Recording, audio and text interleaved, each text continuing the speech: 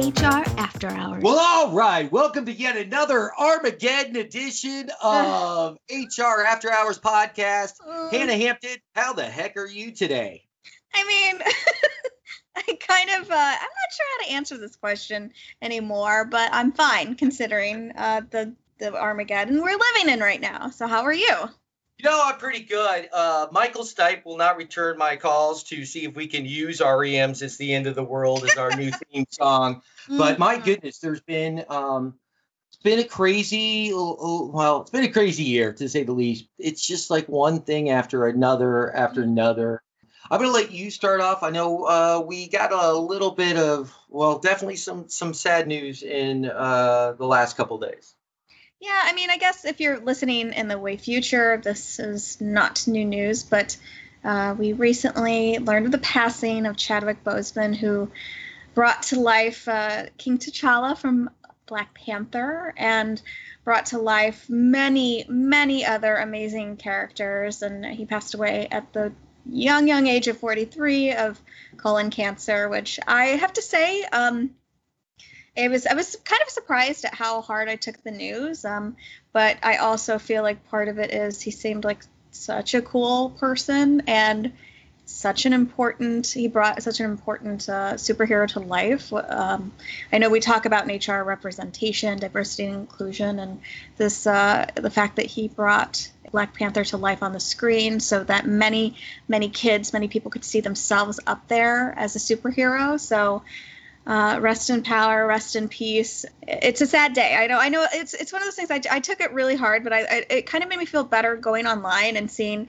probably millions of people who took it really hard. And somebody I follow on Instagram shared a little why do we get sad about people we never met, and just the various pieces of it, like, hey, it helps it, it's bringing up death. Death is sometimes hard for people to accept, and it brings up just what they meant, their characters meant to us, what they meant to us on the screen. So it's just one of those things where I felt like it was a sad weekend. It's one of those things where I am definitely becoming much more aware of things like representation. And I'm one of those people that I know there are a lot of random things that just happen, but I also believe for us individually, a lot of things happen for a reason. I had just watched the night before the segment of the Netflix documentary about video games called High Score. In the episode where they're talking about sports games and how they started to grow and change, and then they talk about the history of Madden. One of the engineers and game designers, he was talking about how the game, when it was first designed, could only do one default skin color. And even though about 80% of the players in the NFL were black, that the default skin tone of the players in the video game were white. And the year that he led the team, his edition was the first one where they changed the default color back to black. That was the first time that there had been representation in a video game, a popular video game. And he talked about how much that meant to him. And not only to do it, but just to see it actually occur and happen. That, I mean, even when he's telling this story 25 years later, you could see it in his face that it was groundbreaking to not only be on the project, but to see that change occur. It went to his core of all the things, some of which he didn't even realize he felt when he was younger. So it was just a snippet of this 45-minute episode. Wow. And it was very powerful to see how much it impacted this individual. But it was a huge deal for him just to be in a video game. And then you're talking about a great actor who did things like also produce and star in Marshall to make sure it gets made. My theory is the reason sometimes we are impacted by people that we don't know, the loss of them. I think in this case with him, for me, and obviously I can't speak for you, and I know I tend to sometimes, and it makes you want to punch me in the face. From what we know, he was one of the few really great people Someone that was Oh, yeah. actually putting others in front of himself and taking his limited time in the spotlight to make an impact and help Yeah. others and to bring that Marvel character to life, which is what he's But it to was, and sell all those tickets and fill those seats. And I mean, you're right, the kids that could identify to yeah, really and see it's that and the superhero. other thing, I have been obviously watching a lot of clips of him, and just he just seems so humble when he spoke with his fans. And there was a clip from Jimmy Fallon where he surprised. They had people talking to the Black Panther poster about what it meant to them, and he surprised them, and he was so humble.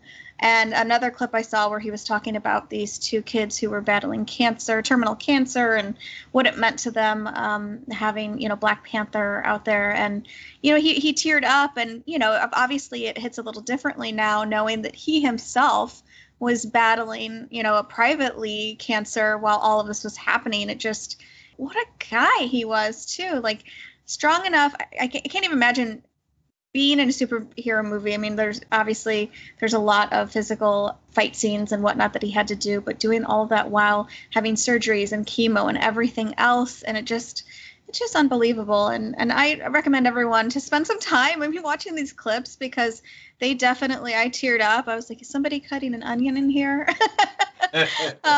He has left a legacy of some amazing characters on the screen. President Obama had said, just basically commented on what a good use of his years. While it was short, 43 years is not long enough, but what an amazing use of his years. And I have to agree with that completely. And he'll be missed. And unfortunately, we won't get to see, I feel like, all of his talents, and it's sad that we won't get to see much more movies with him in it, but what a great use of his years. Our condolences to his family. Oh, yes. But at the same time, I'm looking forward to really doing a little bit of a deep dive myself into some of his work. And I'm Yes. sure as people prepare for his death and more memorials are placed, I know Robert Downey Jr. just did a good one, but I think we'll find out even more amazing things that he accomplished that he didn't share. Read a little bit more about his life and his beginnings and how he got into acting. He was a basketball player, and that was his passion. And death had affected him. That's kind of the trail of how he became an entertainer. So it's just he led an amazing life, and I think we're all better people because he was in it. Take some time and learn about him, appreciate what he brought to the world. So I want to call this a lighter note, but I'm going to try to take something that I find slightly distressful and make light of it, because I really at this point would not be surprised if aliens are either already running part of the world and living among us, or have plans to Are you wearing your tinfoil hat right now? hit the ground at any time soon, because the 2020 is just the year that just keeps on giving. I think this is not the year to mess with things. I mean, do you agree? I mean, I don't think we need to get Dr. Frankenstein out or anything right now and see what kind of abominations rise to rule the earth in the near future. But file this under what the fuck. But a new study in Scientific Reports explains how the university in Japan biologist Mr. Yamagata and his team took 88 nucleus-like structures from the muscle tissue of a woolly mammoth whose body was in tremendous shape when they extracted her from the icy Siberian grave named Yuka. They put her preserved cells into the ovarian cells of a mouse. So, oh yeah. I've seen Jurassic Park, so I don't know how I feel about this. Yeah, exactly, right? So what they did was they took the cells that control a mouse's embryonic development, and they were able to slightly reactivate the mammoth cells when the mouse cell nuclei were incubated.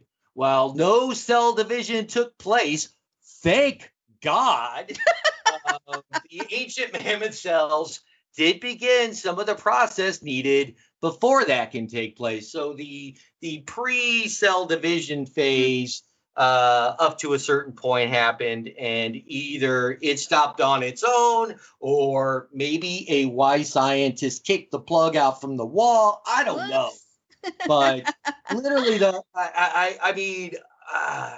I just don't think this is the year. Science, this is not the year to try this. Am I right? So yeah, it's that old saying. It's not the question of if science can, but if science should.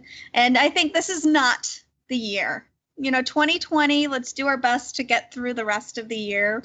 We are headed into September, at least when we're recording this, we're headed into September. So let's just try to write out the rest of the year. Oh, I can't talk. Try to write out the rest of the year and start fresh for 2021.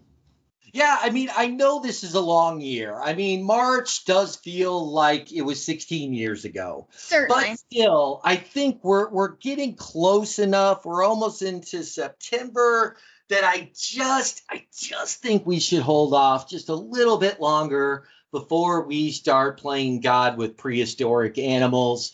I just don't think now's the time. Can't they focus on, let's just find a vaccine or a cure and not worry about woolly mammoths at this point? They're still going to be dead next year. It's still going to be there's no reason to do it today. Let's focus on COVID and getting that fucking thing fixed. And, then we can focus on woolly mammoths next year.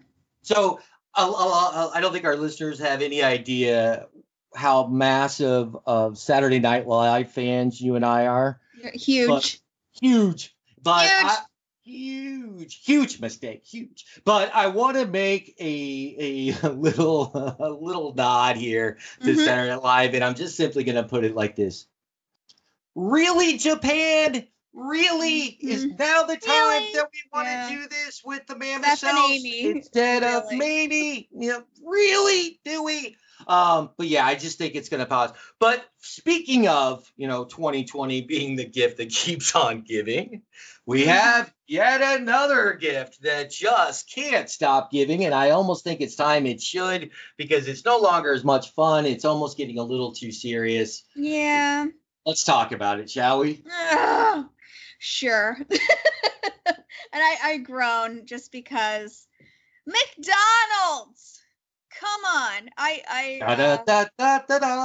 Seriously. I'm loving it. You are loving this, aren't you? I'm really not. But go ahead. Well, I feel like every time we record, there's something new. And right now, the new thing is now McDonald's is investigating the HR department as part of its probe into the whole deal, the dealio. Did that just age me? The whole deal with CEO Steve Easterbrook. So now they're looking into the HR department. So it just seems like this is, I don't want to say it's a comedy of errors, but this whole him being ousted has just created a whole just storm, derecho of shit for that company. And especially for those of you, and I'm assuming all of our listeners are really, clued into HR news, but man, it seems like every week we've got a new HR headline with McDonald's, and now the HR department is being investigated. Absolutely. So, I mean, there's so much here, and I know that I don't want to go way deep into conspiracy theories, and they have not given much information on what specifically. I mean, obviously, they're saying that HR didn't react properly or investigate fully, but I mean, But if you remember, their Chiro or whatever had been fired in this time frame as well. Like right around the time Steve Easterbrook left McDonald's, they had fired the VP of HR, whatever it was. But it just seems like a lot of stuff is happening underneath the surface. Yeah, so you had the global chief people officer, David Fairhurst, was fired for cause in November. So remember, Easterbrook was fired without cause, and given that $37 million plus to jump out or parachute, golden parachute. Mm-hmm. And then November, David Fairhurst was fired for cause. So it was right after, but they said it had nothing to do with the Easterbrook case, or at least that's what they're saying now. But it was actually, his termination came the day after McDonald's announced it had fired Easterbrook for having it. But here's the thing: is they don't give us a reason for Fairhurst termination the day after and fired him with cause. But then they said, we're firing Easterbrook without cause for having a relationship with an employee. So it's kind of like, that makes McDonald's kind of sense if you have your Ronald McDonald secret decoder ring on. But the thing is, the reason I can't have fun with this right now, and maybe I will on the next chapter when we see what specifically, I mean, obviously HR had information that now the company is saying they didn't do enough with it. Right. But my goodness, I mean, first off, in your HR, you've got to fully investigate everything. You've got to protect your people. You've got to protect the business. But it is so tough, and this isn't a defense for HR, but the higher you're investigating up the ladder, that's when more people tend to swing by your office and give you their 2 cents on the investigation. And you go, I can't really discuss that with you, but they all kind of give you the wink, wink, nudge, nudge, where they think the investigation is heading, depending on the business you're in. Let me not put such a blanket there. Right. I have seen both. I have seen HR go after the top dog successfully. Sure. With a company, because the CEO ultimately still wasn't the one. You could still go above the CEO with your findings. And if a strong business owner or board will do what's best for the company if they're good at what they do, right? Sure. But I have seen where operations jumps into the middle of things and intimidates HR at a much lower level. And then increasing up the ladder. So that's where it becomes this, it's not a slippery slope because it's still investigate and do the right thing. But then you go from just doing your job to really putting your neck out there and putting your livelihood at risk. Now, granted, if you get fired for that, you can come back and sue the company. But who really wants to do that? There's, it's such a litigious society as it is. But I'm going to talk in circles. So, Hannah, can you take this mess I threw out there and see if you can do anything with it? Well, I don't know. My advice on this is just, I've had to say this many times to people, but I've pulled I can't talk about this. I've had somebody, come, you have people come to you and want to get information out of you. Like, oh, I heard this happened. Oh, I heard this or that. And, I always say, pull that HR card and say, hey, so-and-so, I really, I like you. I enjoy working with you, but I can't talk about that. It's not appropriate. And that's the card I would pull no matter the level that somebody is in. I know it's scary, but I think the beauty of being in HR is those laws backwards and forwards and know how illegal retaliation is and all the protections that you have, that even though people still are afraid, you can still have that behind you. So I pull the card of, I can't talk about this and leave it at that, because I think we all, we're human and we all make mistakes, and mistakes can happen in investigations, which probably happened a lot in this McDonald's investigation. Maybe, I don't know, I'm totally speculating, but we have to do our best to give as fair of a shake at the investigation as a human can do. So that's really all I want to say about that, because I'm not there at McDonald's. I don't know anybody in McDonald's HR, so I wouldn't have any insider's look to it. But I feel bad for everybody in this whole conundrum, because I have to say it's probably sucks right now. And with the world being the way it is with COVID, those are some additional stresses that I wouldn't want to have on my plate. So it is what it is. Like I said, we'll find out if there was any wrong direction given in upper leadership in the HR department to interfere with the investigation. Right. And maybe that's why that guy's gone, is that he said, you know what, I've got this and let me handle it, and brushed it under the rug. I don't know. That could have happened. I don't understand why he was fired without cause when he is now saying his one response that I'm aware of to this lawsuit. And remember, this is a clawback lawsuit. And so most companies of this size do have something like that with the CEO. So maybe someone came in and said, why did we act so hastily and fire him without cause and throw $37 million in his bank account? Mm-hmm. And so this could all be just a matter of executing that clawback, getting that $7 million back. Because here's what I will tell you. If it was furloughed by McDonald's because of COVID, Mm-hmm. and this guy got $37 million where he's dipping his McNuggets in everyone's hot and spicy sauce, I would fully declare shenanigans and threaten to sue McDonald's myself. And I've never sued anyone in my life.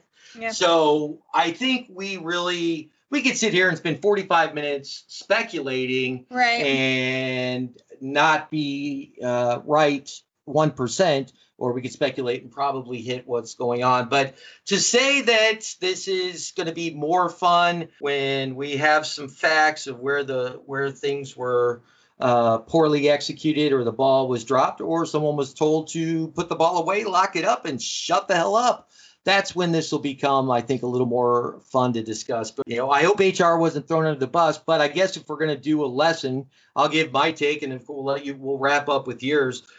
My lesson is simply this: if you're investigating something like this and you're either feeling intimidated or that you're just overwhelmed, there's nothing wrong for asking help from your department, even if you're doing it for CYA purposes. If you Right. feel like you're possibly going to end up being a scapegoat on this in the future, whatever it is, because I just feel like, if I was the person involved in this, and there's a reason it wouldn't be me because I don't have the talent or the knowledge, I would quickly run and say, I think this needs to be a group project because otherwise I don't think I'll have a job in 90 days.